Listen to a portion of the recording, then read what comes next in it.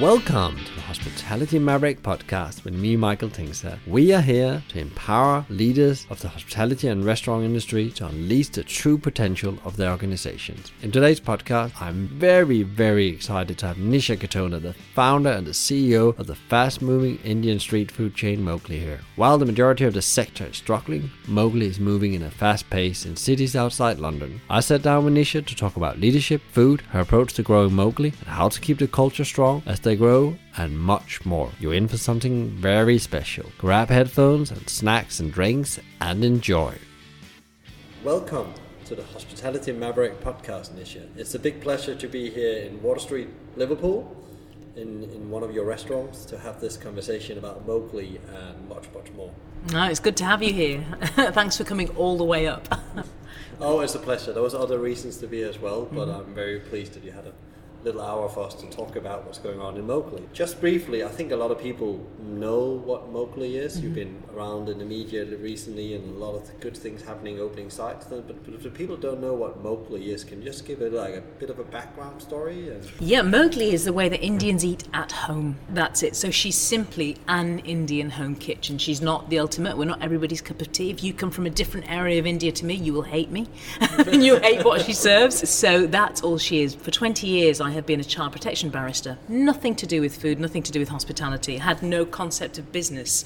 In fact, I was raised to have nothing but disdain for business, which is dreadful. And would certainly never have thought of hospitality or restaurants as somewhere that I would want to be involved in as a woman, because if you look at the way that hospitality is portrayed very often in the media, it is the psychopathic testosterone slathered kitchens full of aggression, which is a real shame, because what I've discovered is it's the most magnanimous, graceful profession, and I gave up a brilliant profession to come to this one, and my mission is to encourage others to join this profession. So how she started, if you're an immigrant, you're obsessed by food. Very generally that's the case. So I was born and raised in India, and I was born in Ormskirk in the northwest of England, two parents who were doctors. We were always obsessed with food. As we finish one meal, you're thinking of what the next meal is, and also it's one of those very few links that you still have to your heritage. So we've come to a completely English area, and my earliest memories were of the most horrendous racism, bricks through windows, and that was my earliest memory actually, and being firebombed and stoned on the way to school. That was just the way life was.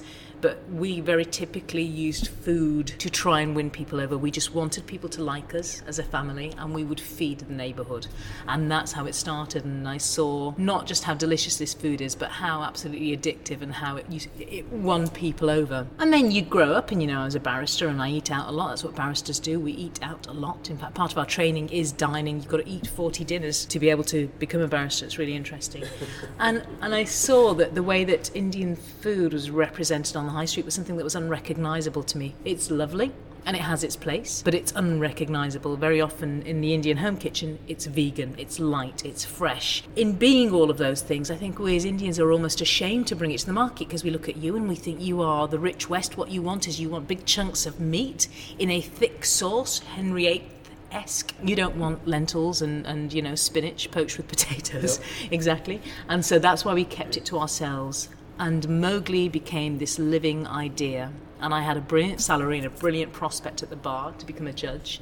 And this living thing, and this is the bane of many entrepreneurs, honestly used to keep me awake. And it was the last thing I wanted to do. But this thought came to me that if I'm addicted to this food, and I feel so strongly that people should know about the way Indians eat at home, because I also taught Indian food for about 15 years, Indian cooking, then why not try and take it to the market? And that's how Mowgli started, and that was just 4.5 years ago. Wow, it's gone fast then. Do you know how many sites today? Oh, well, we just signed our 9th site, we'll be 12 at the end of the year, but I'm 8 now, 8 sites trading now. And where was it that you signed I've just signed Bristol 20 minutes ago. 20 minutes ago. I'm so glad you were here for that, Bristol. Because I handpick every site, I negotiate every single land deal, every one of the. Honestly, it's to me emotionally less than buying a house. These places become my home. These places become the home that I will house my children in, my staff. It's the most important thing. It's so exciting, and suddenly you're going into another city that you can make a difference in. It's been a great morning. You call it she. That's very interesting. I've been here a couple of times. First time I was here, I came in and I was just here on a business travel, and I thought, what is this around the corner? What's happening here? And then I went in, there was this guy grabbing me, you need some food, don't you? I said, yeah, of course I do that. And then I could find out very quickly there's something special going on here. And then I started following you, and I could really feel there was a different culture. And now you also talk about she. It would be quite interesting. What do you mean about that? She has a personality? It is like a living entity, and I think you will find this with lots of entrepreneurs. When they have this idea, it becomes a living thing, almost with a mind and a will of its own. It's crazy, and it's almost as though it's begging you to give birth to it. So in my mind, it's always been this animated thing. I also think this thing, Mowgli, it's almost, you personify her, is bigger than I could ever be, better than I could ever be. She's doing more. She's cleverer in what she's doing for, the cities that she goes to than I could ever be. It's really interesting. It's like an organic thing. I only ever work in Mowgli. I don't sit in head office ever. So I work in a restaurant every single day. I eat in Mowgli twice a day. And just being here and watching my staff animate her, because that's the bottom line. I come up with the idea, I design it, and then the face and hands of this creature are my staff. They are the face, they are the hands. I'd have nothing without them. And you watch them, and you watch the way that they interact, and you watch the way that the clients come in and give her a new life. And then you get these other ideas about, suddenly it's as though this thing speaks to you. So I sit in the corner of a restaurant every single day, and something will come to my mind. I'll watch, a member of staff looking a bit sad or a bit sullen, and then you think, oh my gosh, this is an unhappy child. What can I do? What can I do to make her life better? So I honestly think of it as this living thing, which is incredible. It's not inanimate in any way in my mind. So it's gone incredible fast from a restaurant opening point of view. You've done almost 9 sites then when you're in Bristol in 5.5 years? Yeah, we will be, when we open Bristol, we will be 5 years. Yeah. So how's that journey been? And also you coming from a totally different trade as a barrister, how that entry into the hospitality been, and then speeding up in that way and doing it that fast? There's many that will maybe be in the trade for 20 years only opening one site. How's that journey been? Very easy and very pleasurable, and completely easy underfoot. And I think it's the way that you philosophize about these things. I don't believe the world owes me a living just because I had a good idea, or had an idea. You put it out there, and fortuitously, thank God, 3 weeks in and we had queues around the block. And that hasn't abated. I built this on the basis of social media. I do all the social media. Every interaction that you have with Mowgli is actually me. So I start that at 8 in the morning, I finish that at 2 in the morning. I respond to every single tweet, Instagram post, every single comment. So what you feel is whether you're wanted or not, whether you're rubbish or not, because you get that instant feedback from your clients. And when you know that actually people do want you in Bristol. So the reason I only go to cities where people call for us. So at the moment there's lots of calls for Newcastle, at Leeds and Glasgow. Those are the big ones that people are shouting, really, I'm getting tweets every day about that. And that gives you kind of a confidence. So it's not hubris that you're growing with. It's not because of that. It's because we're actually being called to go there. And then we open and we trade the way that we need to trade. So there's no anxiety on my part. In terms of how easy or not it's been, Mowgli's interesting, and I think we're different and probably inferior to most other restaurants in that these are my dishes. If you come to my house, I will cook the dishes that you have in Mowgli. There's a handful of dishes on the menu. Well, it's a short menu relatively. I have been addicted to this food, as have my ancestors, for hundreds of years. I've eaten this food day in, day out for 50 years. I have not tired of it. And so I'm not going to change the menu. And when you stop changing the menu, the variables reduce. Everything is locked down. It just makes it very easy to grow and to scale it up. Because I tell my chefs, when you create my house chicken curry, it's like creating paracetamol. There is a spec down to the microgram. You do not mess with it.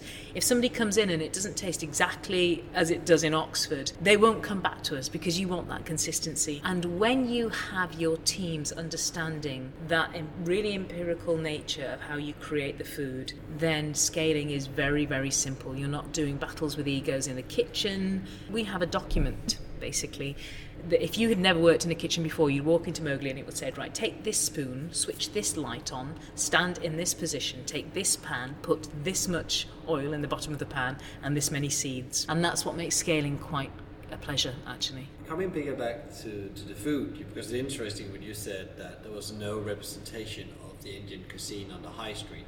You can see there's definitely a wave of that happening. You have like Dishoom doing it. You have the Chili Pickle in Brighton that has 2 units now. Do you think there's now a more more openness to the Indian food in general, or do you think actually it's driven by the whole plant-based movement, the vegan movement as well? Indian kitchen is amazing when it comes to that. Yeah, I agree with that. I think that's just, and the gluten-free and vegan, those are just incidental benefits to this cuisine. Do you know what the truth is? I think that Britain was always open to how Indians really eat. I think Indians, the problem was with us is that we just thought, we are not going to show you what we do with the Savoy cabbage. We'd rather give you the meat in the thick sauce that you want. It's that humility. Honestly, I know, because what happens in an Indian home, so my mother, when we had visitors over, we'd get meat. Otherwise you wouldn't get meat. You would get potato curry, cabbage curry, dal, chapatis. You wouldn't even get rice. And it was the most delicious food. But as soon as somebody white walks in the door, she'd go to the freezer and get some chicken out. And that English person would not want that. They want dal. Do you know, they want dal and cabbage.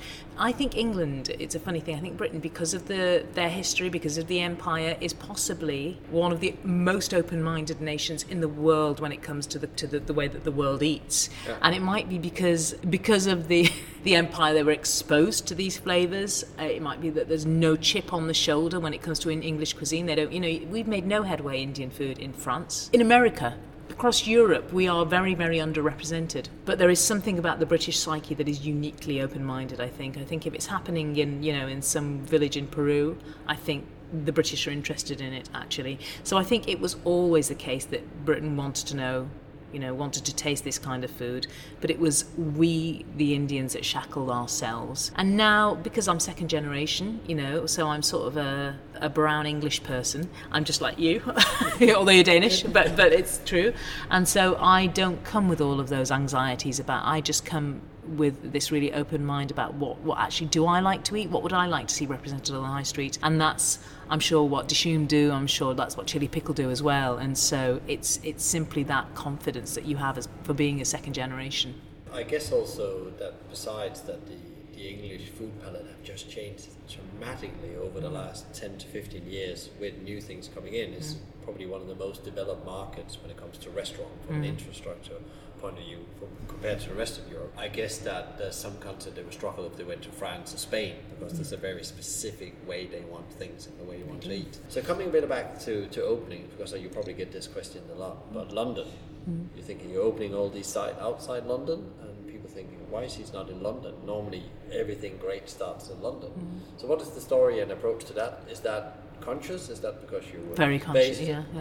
London is, for me, for food, is the best city in the world. I love it. I lived there. I cut my teeth in terms of food in London. I go to London just to eat because I like pretty, weird stuff. And I want pig's ears in a Szechuan sauce. Then I go to Baoshan in Soho, and I need that fix. It's crazy, but I do. So London is the best city when it comes to food. I also think in terms of the restaurant fraternity, gosh, to not be in London, it hurts me. Because all my mates are down there. I love that, Kavi and Shamil, they're like my restaurant brothers. I love them. And they're down there, and I never see these people because I'm up here in Liverpool. That's where and you are very good to come and do this podcast up in Liverpool. But all my meetings need to be up here. If people want to meet and talk, they need to come up to Liverpool. And it's interesting. So you can feel real fear of missing out. You can feel like you're out of the fraternity. You also feel, I tell you feel a little bit embarrassed because people almost treat you as though you don't exist if you don't exist in London. I remember going to a very important FTSE 100 party, Claridge's, and you walk in on your own because you're only allowed on your own. So these are all the big CEOs of all the big businesses, and there was cabinet in there, and I remember they'd say, so what do you, and mainly banking, lots of huge companies, corporate, and they'd say, what do you do? And then you'd say, well, I've got restaurants, and suddenly you sort of drop in their opinion a bit, and then they'd say, oh,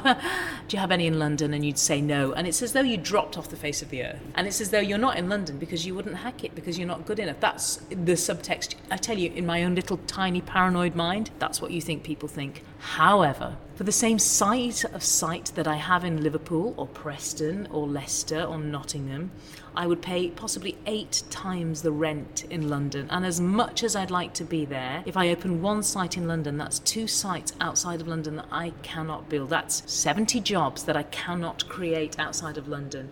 And that's what I have to remember. Why am I not creating wealth? Why am I not creating jobs outside of London? Because what would often happen is Many restaurants do this. They have a site in London that's being propped up by the rest of the estate because it's so expensive. Look at the rents in Soho. So I have to be sensible about actually commercially what works. If I found the right site in London at the right price, I would love to be there. I'd love to be there. But I will never do that at the cost of, 2 sites outside of London and creating that many jobs outside of London. And it hasn't done us any harm at all.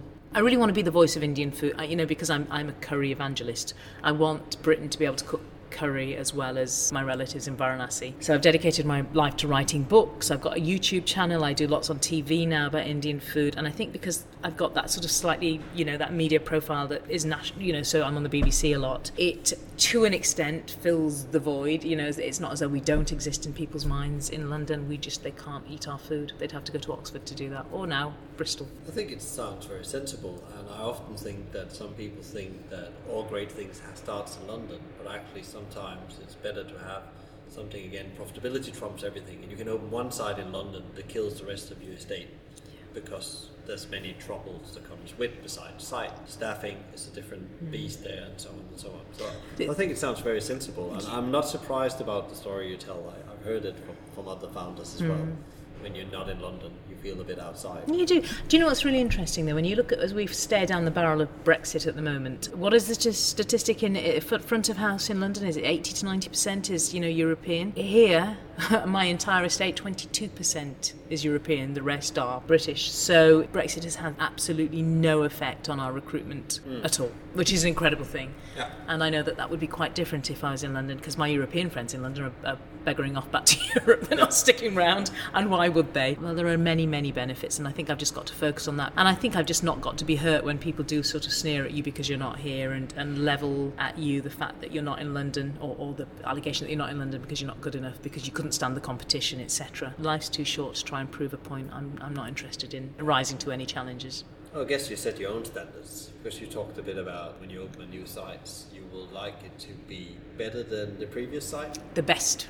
Every new Mowgli we open, if it is not the best in the estate, then I should not be growing. So when I open a new Mowgli, it's got to be the one that you want to be in more than anything. And then I go back and I redo my old estate. You revamp it, you back solve the old estate. So that's the criteria that I impose upon myself. And if I'm not doing that, then I shouldn't be growing at all. I shouldn't. I've got another job that I could go back to. I'm not here just to snarl up the high street. We as restaurateurs, we provide social capital to cities. It's really important. It's no small thing that I'm opening in Preston. I used to do lots of court work up in Preston as a barrister, and you'd finish at lunchtime and there's nowhere to eat. And Preston's a beautiful area around there, the Ribble Valley. It's a stunning place to live. I would have gone and lived there if there were decent restaurants. I will go and live where there is decent food. Do you know what I mean? We really provide the high street. We put lights on in the high street. We must never forget that. It's a really, really important thing. We don't just take sites and continue the demise of the high street. You take sites to make cities better. I think you're absolutely right that restaurants has now become such an integral part of society. They actually determine tourism as well. People don't travel around for location anymore. You go to places for restaurant. You just said, I will go to London. People would travel to Copenhagen, where I'm from, to go to the best restaurant in the world. And that's what it has become. It's like a very important part of the economy, and it gives jobs and it builds young people's confidence. There's so many things that restaurant can do besides just running a restaurant and make profit. We talk a bit about opening restaurants and growing, and that's all good. But what is the bigger purpose of Mowgli? What is she set out to do? Do you have like a big, hairy, audacious goal for where she ends? Do you know, it's the most important question, and it's a question that I think every founder has got to ask themselves at the threshold of doing something. So I'm glad you do, because not many people would ever ask me that, and it means everything. So why does Mowgli exist? Why is she here? And she is here to do one thing, and that is to enrich lives in the cities that she goes to. She's not here just to give good curry. That if I don't do that, I need to get off the high street. Mowgli exists to enrich lives in the cities she goes to, enrich primarily the lives of my staff. So if I post, which I will do today, about Bristol opening, what will happen is, and this is the most charming thing, parents will start to tag in their children, saying, go and work there, go and work there. Instagram and Facebook, parents will tag in their children. They don't talk to me, they talk to each other. That's the greatest accolade I could ever have, that your parents would want their children to come and work in Mowgli. I'm an Indian, I want my daughters to be doctors. Now I want my daughters to work in Mowgli. Do you know what I mean? That's the most incredible accolade that you could have. So one is to enrich the lives of my staff. Two, to enrich the lives of my clients by providing them with that, place to go to make their city a better place. Give them decent food, decent price, make them feel healthy when they're finished eating. Thirdly, and this is becoming really very important, is enrich lives of my communities. So every single Mowgli has a house charity, a local house charity.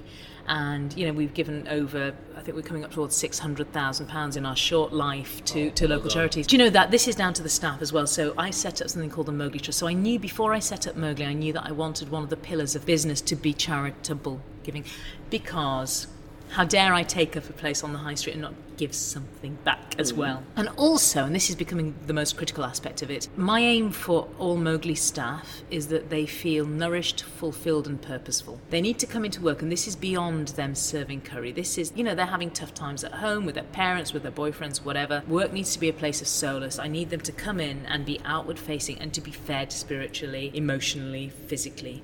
When you have a house charity, and we have a charity champion in each Mowgli, that they are constantly thinking about ways to raise for, etc. And they're constantly being taken round. So we very often because I've got a real heart for cancer charities, because the statistic in the northwest of England is 1 in 2 of us will have cancer.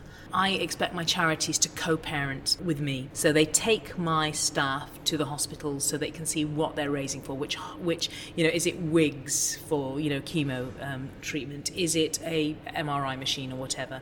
So they see the hospitals, they are made a fuss of by the, whichever charity it is. It's really important, and that makes them walk taller when they come to work. So that's why we exist, is to enrich lives, and the way that we do that is by just my mantra in Mowgli. Everything we do, every decision we make, every human that we hire has to have 3 things: grace, intelligence and graft. That's the way that we do it: grace, intelligence and graft. Every interaction has to be filled with those 3 things. Graft, because the busier we're busy, and we need people that become alive more as they're busy.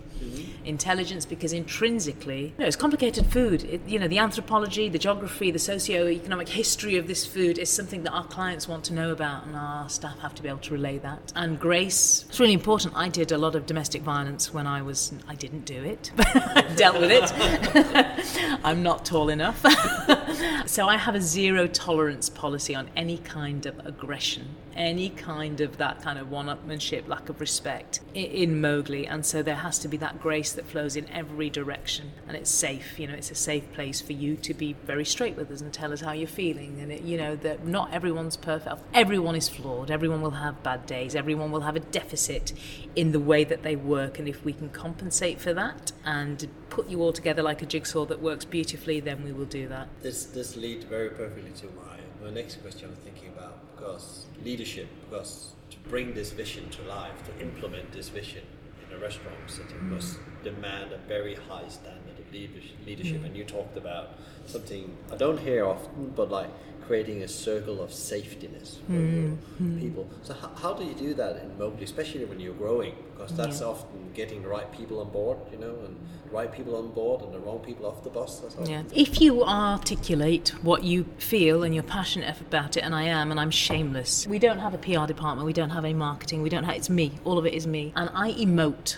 Always on social media. I will tell people what I'm feeling, what I'm thinking. I'll put it out and ask their opinion on it. I'll tell them when it's bad, when it's good. When you do that, you attract the right DNA anyway. So you attract the right people who are coming into your business. So we are like-minded in that way. But what's really important, actually, recently I've been talking to lots of CEOs. I've been meeting CEOs from hospitals and from hospices, NHS. And the reason I've been doing that is because I want to know how they motivate their staff, the NHS staff and nurses of terminally ill children in the charities that we support. How you keep them content and motivated is the most astonishing thing. As a CEO, I realise that it is your primary focus, your culture, and keeping that alive and keeping it pruned and relevant and accessible and understandable is your absolute priority. And it's not just being able to articulate it. So my theory is, if my Lithuanian KP in Oxford, if you interviewed him for a job and he couldn't tell you what the Mowgli culture is, it's no use. My culture is no use. So it's very simple. And my culture is that we want to enrich lives. It's as simple as that. And we do it with grace, intelligence and graft. That's enough for them to learn. But it's not enough for me just to think that they've learnt that. What I need to do is also, I need to know how every single member of my staff feels. Me.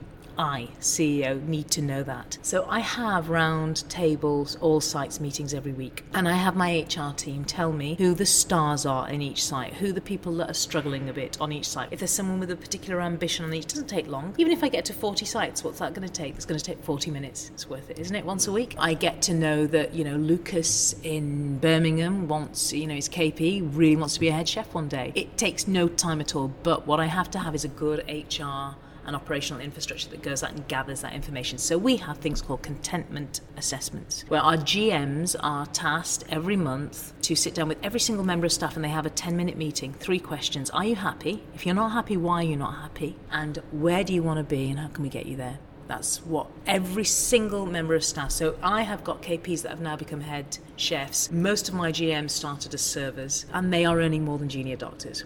This is a place to come and work and to stay. So my GMs are tasked with that, to report to HR, who report to me, and HR are then once a quarter doing the same exercise, so that I can check that my GMs have got the same taste as I have, that they're doing their job properly. The most important part of my infrastructure are those contentment assessments, so I know what every human is thinking. And some of them might hate Mowgli, and I need to know what they might have somebody that's bullying them. They may feel that, as head office, we're not communicating with them enough. They don't hear from us enough. That's really important. That must never be the case. My other big job is to make sure there is zero distance between head office and my sites as they appear around the country. Zero distance. The fire's got to burn very bright. I know that from being in restaurant for many years, that's the biggest challenge, us and them, getting into that situation as a head office and under restaurants. That's the biggest challenge every restaurant chain and CEO sees over time. It's an interesting thing, because what I'm against is this sort of slightly inverse snobbery. It's really interesting because, somebody in head office said we shouldn't really call ourselves head office, should we call ourselves Tiffin Towers? Do you know, this is something that I'm teaching my own children. Everyone has got a boss. I was a barrister, your judge is your boss. The judges have the government as their boss. Everyone has a boss. There is no indictment in that at all. This craving for absolute, in terms of nomenclature, equality, it's nonsense. Everyone's got, so I've got I've got a chair that I'm accountable to. I've got a board that I'm accountable to. And it's right that we're humble enough to know that. So actually, I'm really quite ardent that, there's not a problem with it being called head office. What is the problem is our attitude. If our attitude is not filled with love, and that is the word that I use, love has got to flow in every direction of Mowgli. It's got to start in head office. So we are there as vehicles to make their lives brilliant, to make their lives enriched, nourished and purposeful. That's what we're there for in head office. And there will be people, and there are, that shouldn't be in Mowgli because they get knackered when they graft. They don't want to, be on their feet all day. Then we need you to go and find somewhere where you actually are going to have a more sedentary life. So we always part company well, but just the title head office, in that there is absolutely nothing pejorative. And I think people need to learn this business about, you're not the boss of me. That's got to stop. Humility is really important. It's important to know there's a boss, but it needs to be the right relationship with the boss. There needs to be that respect and trust within that. Trust is everything. The reason that people want to work for companies or for people is because they trust them.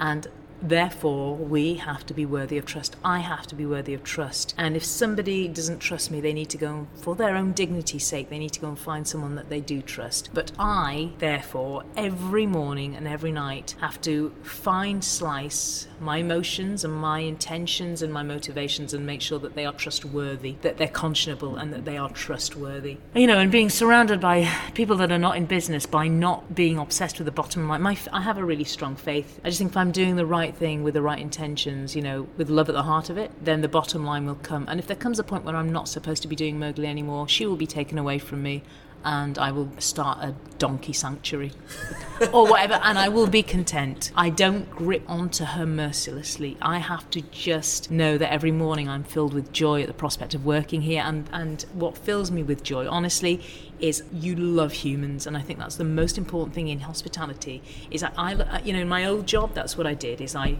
did humans, and I dealt with humans at the lowest point of their life, and you are counselling them and you are negotiating them through they're having their children removed, or you're removing their children. It doesn't get any worse than that. You have to, at the heart of everything you are, love humans, and that's the DNA of Mowgli. And as long as we do that, then head office is an entirely fine title, and us being bosses is a good thing, because I'm going to bring people up to come and be bosses alongside me, people with the same DNA. So we talked a bit about the people, the leadership. So how do you ensure, because we talked about this before we started the podcast, about how do we ensure that culture lives with, how does she lives in every side in the way she did in number one? Because this is something that's discussed across the industry. In every event you go to, we talk about, we have to put people first. It's the time we need to write that. There's nothing new in that. My mom did that back in the 70s and 80s. People always been the human relationship, as you just said, the humility around that. But how do you do that? Because a lot of people think that's difficult. We can scale recipes, we can scale property, we can scale, signs and logos, but the people bit is where they often hit the wall and where things goes really wrong. Really interesting. And this is why things like this podcast are really important. This isn't just zeitgeisty. Us as CEOs and setters of culture have to talk about it. We have to learn to articulate it, and we have to wax lyrical about it, and you never take your eye off the ball for a minute. So first of all, you've got to get culture to flow right the way through operations.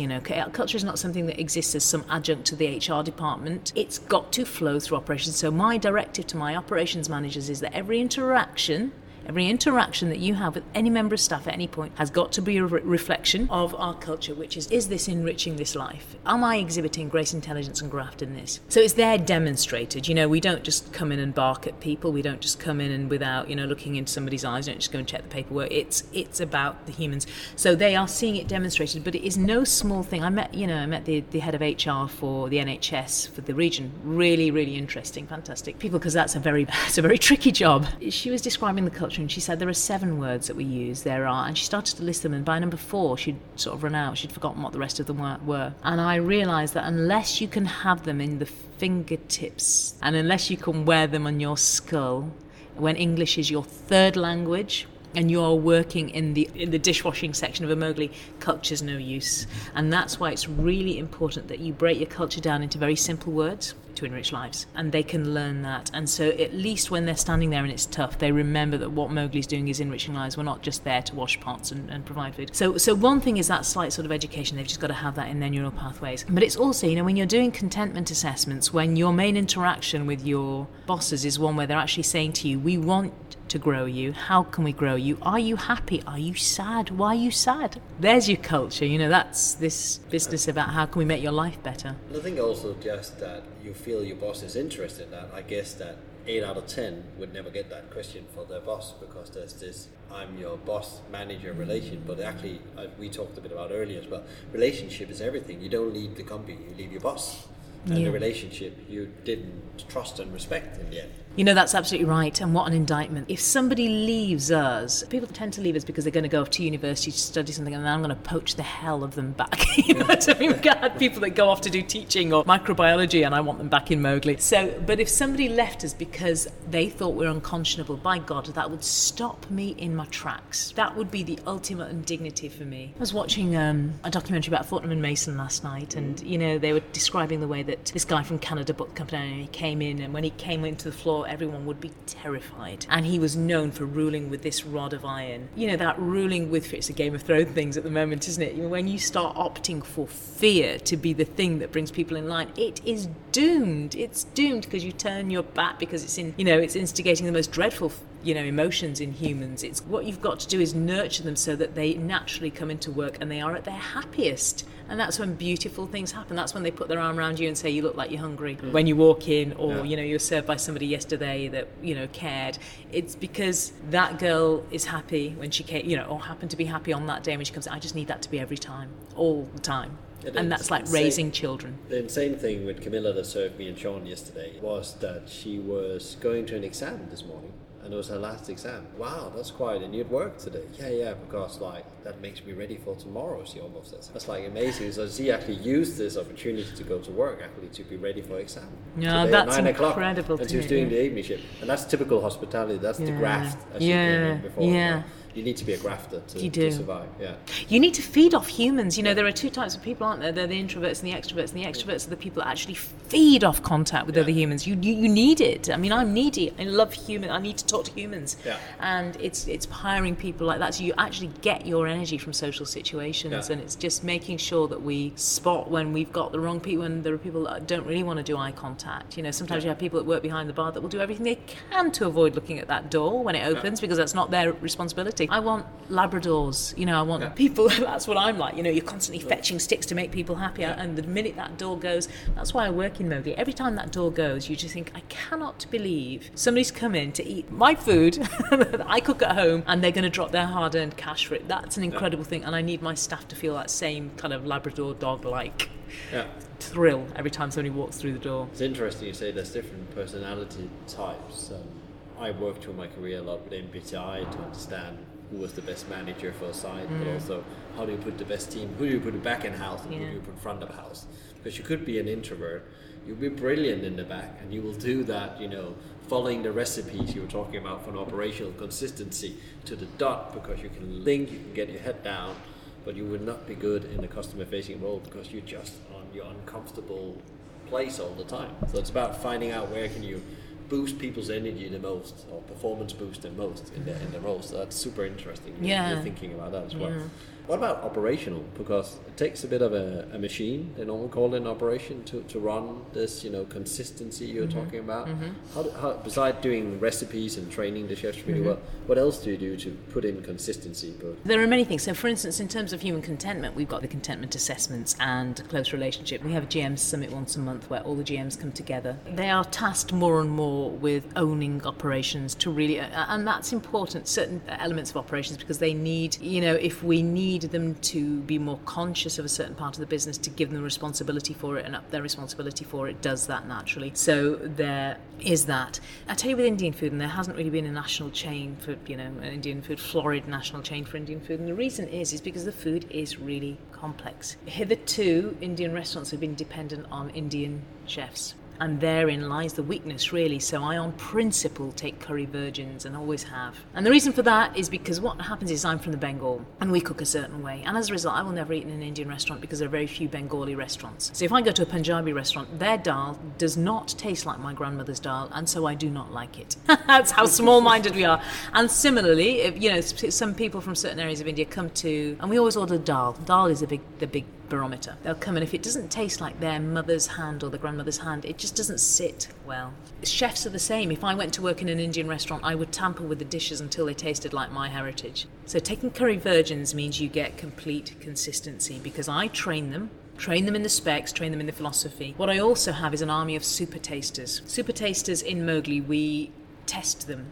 So we do lots of blind testing with food, and there are certain nuanced flavours that I need to know that they can get. The other super tasters are people that have grown up in my home was a bit of a commune, that have grown up with my food, and super tasters go and do random massive food tastings in each site and score each dish out of X, and I get a full report as and when they're doing it with photographs of every dish. So we have this army of super tasters to make sure that everything is being cooked and presented absolutely to spec. So you have that kind of layer in relation to the product, in relation to place. Our restaurants, I have something called Mowgli Aesthetics Police map, because it's a big part. So we've got people, product and place. So the people, we've got the contentment essence, etc. Product, we've got super tasters, place, we've got map. There are 4 map officers, but each site will also have their own map member of staff, and that could be a server that's just got a good eye for aesthetics. Each Mowgli, as you walk in, when you open a Mowgli restaurant up as the GM, you will have a catalogue, and it will have a photo of every wall and how it's meant to look. And MAP comes and checks, again, does random checks on all of those things. Is the grout clean in the bathrooms? Is there dust on top of the awnings? Are the ropes getting dusty? Are the swings getting low? Etc. And they come in with that clean eye. So there are all these diagnostic tools that I have.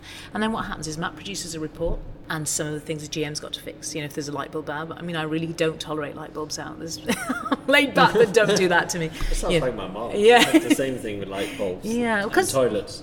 Yeah, well, we have people come in and propose in Mowgli, and they have their birthday parties, and if you're spending your money to come and do that special thing in my restaurant, how dare I not clean the toilet, and how dare my light bulb be out above your table? That doesn't show that I love you, does it? No. So Matt produces a document that allocates these jobs to certain people. So this is the really important thing. It's that being able to completely categorically read every one of those pillars of your business, people, product, place, and audit it and do something about it within 2 weeks of you spotting a problem. That's my time scale. So MAP spots something, within 2 weeks I need somebody to have come in and repainted that wall, etc. This is quite interesting because as an ex-McDonald's, this is the way McDonald's build a lot of their systems as well. There's an audit trail behind. And then when we just talked about the other side of the business, the more emotional bit. So this is how you bring it to life. You actually make sure there's a system in place and consequences when she's not as she should be. Exactly. And then you bring it to it. So that's very interesting because many forget that bit. They think they design systems, but they actually don't have a follow-up process. How do you deal with that? Because I guess performance goes up and down. You know, people want to do a job. They're not coming in here to frustrate me. That's where you need to be very clear about timescale. So, for instance, with MAP, the timescale is 2 weeks. And if it's not 2 weeks, tell me why, and that's fine. But give me a deadline. I am a CEO obsessed with deadlines, not punitive deadlines, but so for instance, I got a photo yesterday and we've launched a new wrap and I get a photo, somebody tweeted the Ruby wrap and the monkey wrap. Did you? How was it? It was delicious. Really? I really enjoyed it. That's very exciting to hear. But I got a photo of one and it had, so instead of the red onions being sliced in half and then sliced, they were sliced whole. So it was a full circle of red onion that you're going to have to cut through the membrane in that. I don't want you to have to deal with the membrane of an onion.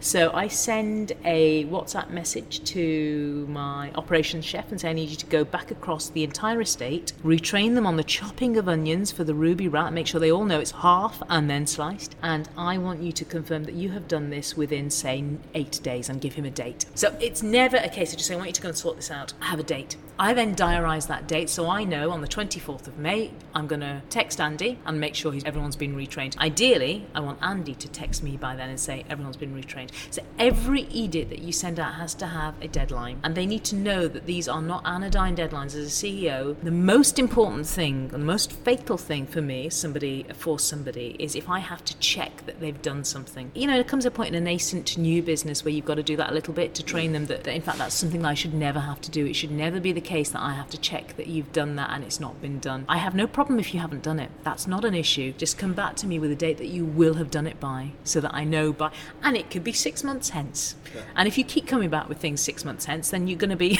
working somewhere else very quickly. But you know, give me a reasonable date. I'm not a tyrant in that.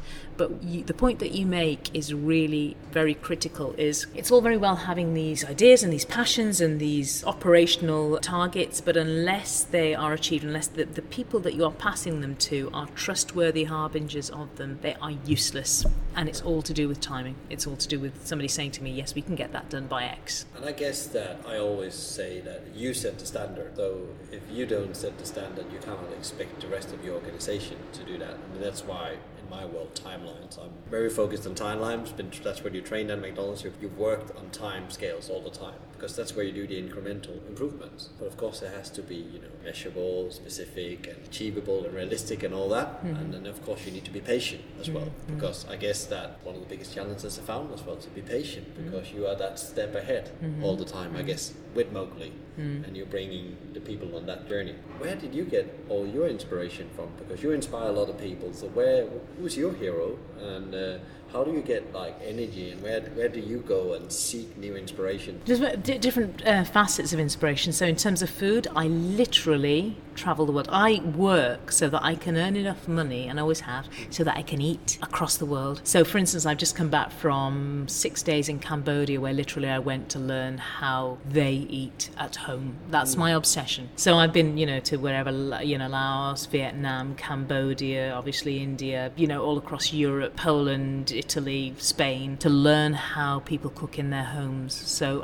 it's my obsession. Not restaurants, no, in their homes. I'm interested in restaurants. Don't interest me they interest me. I'll tell you what's really interesting is that in countries like Cambodia and Vietnam, it's very hard to, if you are a barang or a foreigner, they will take you to a foreigner's restaurant. It's like India about 40 years ago. The only place you could go, restaurants were in hotels. They didn't have restaurants. Still, my Indian family call my restaurant a hotel. That wasn't, you're never exposed to how they eat. So in Cambodia, honestly, it was so hard to get into a home and find out how people are eating, which was really, really important. That's what I do for Food Inspiration. In relation to leadership styles, somebody that had a big impact on me, I only met him a couple of times, was Tim Bacon. You may not know, in Ventures. But he was someone that was overtly affectionate with his staff. And I'm not talking in a Harvey Weinstein kind of way. I'm talking about he truly spoke in a loving way to his staff, but he was also known for knowing what he wants and getting it done. And he built Living Ventures. He was part with Jeremy Roberts, built Living Ventures. But I saw that you can, because when you're not part of the business world, your image of businessmen are J.R. Ewing. You've got to be this psychopathic ball breaker. And to see CEOs demonstrate care and love. For me, as the human that I am, that's what I want to see, So that was somebody that was a great inspiration for me. The interesting thing is, and this partly comes from the fact that I'm in Liverpool building it my own way, is I've just got to build it my own way. But remember, I'm nearly 50 now, and I think the job that I did, it was all about humans. It was about bringing out the best of those humans. They're about to give evidence in a case where literally they can barely breathe because they're so broken. It's all about bringing out the best in humans, and so it's what I did in my last job, I think, that's inspired me to try and run this business in the same kind of way. On the end of the podcast, we always ask the people on if they could give one advice to leaders in the industry on how they could, either improve themselves or become a better version of themselves. What would your advice be to them? First of all, you come from the outside. You have a very different view on how hospitality should be done, but also leadership. What would be your one advice? You probably have many, but the one advice. Well, honestly, because I'm new to it, and really, you can only really have one guiding star. And everything else will come. So I have faith that if I do what is best for my staff, the bottom line will come. If I have happy staff, content, fulfilled, purposeful staff, the bottom line will come. And that is my focus as the CEO, and it's a strange focus, isn't it? I remember speaking to the CEO of one of the charities we support, and he said, we've got no shortage of passion in this business, but if I take my eye off culture for 5 minutes and go to fundraising, when I come back, the nurses' needs are above the finance department, above the HR department, above estates, etc. You have to keep your eye, as your CEO, on culture. Never forget that. And the culture is the way your humans on the floor feel, because they are the face and hands of your business. You're only as good as that last service. You're only as good as that last dish. If you've got a happy chef and a joyful front of house, then people will just come back, and your business will float into the future. Absolutely amazing advice. I couldn't agree more. People first and boost your business. In general, what we talked about is all about, people, the love for people, food, and guests you invite in to your home or restaurant. Yeah. Then you become a successful business. That's exactly it, and that's the word, isn't it? Is that for me, it's just a home. It's an Indian home kitchen. But every decision I make is as though I'm doing it for my home. I design every Mowgli, choose every Mowgli, and then you want to populate it with family, don't you? Thank you very much, Nitch, for coming on the Hospitality Maverick podcast. Hopefully see you in the near future again here on the podcast. You'll be bored of what I say, but what can she possibly? She talk for an hour. Yeah. Thank you very much. Thank you, Nisha. Okay. Wow. Thank you, Nisha, for sharing your unique approach to leadership and how the team at Mowgli is growing something very special. If you enjoyed today's podcast, please give us a like, share, or subscribe to one of our channels, or even better, give us a review on iTunes. Thanks to Let's Talk Video Production for your ongoing podcast assistance. We hope you enjoyed today's Hospitality Maverick podcast with me, Michael Tingsager. Tune in next time for another industry interview. In the meantime, find out more about us at hospitalitymavericks.com. Thanks for listening, and be Maverick.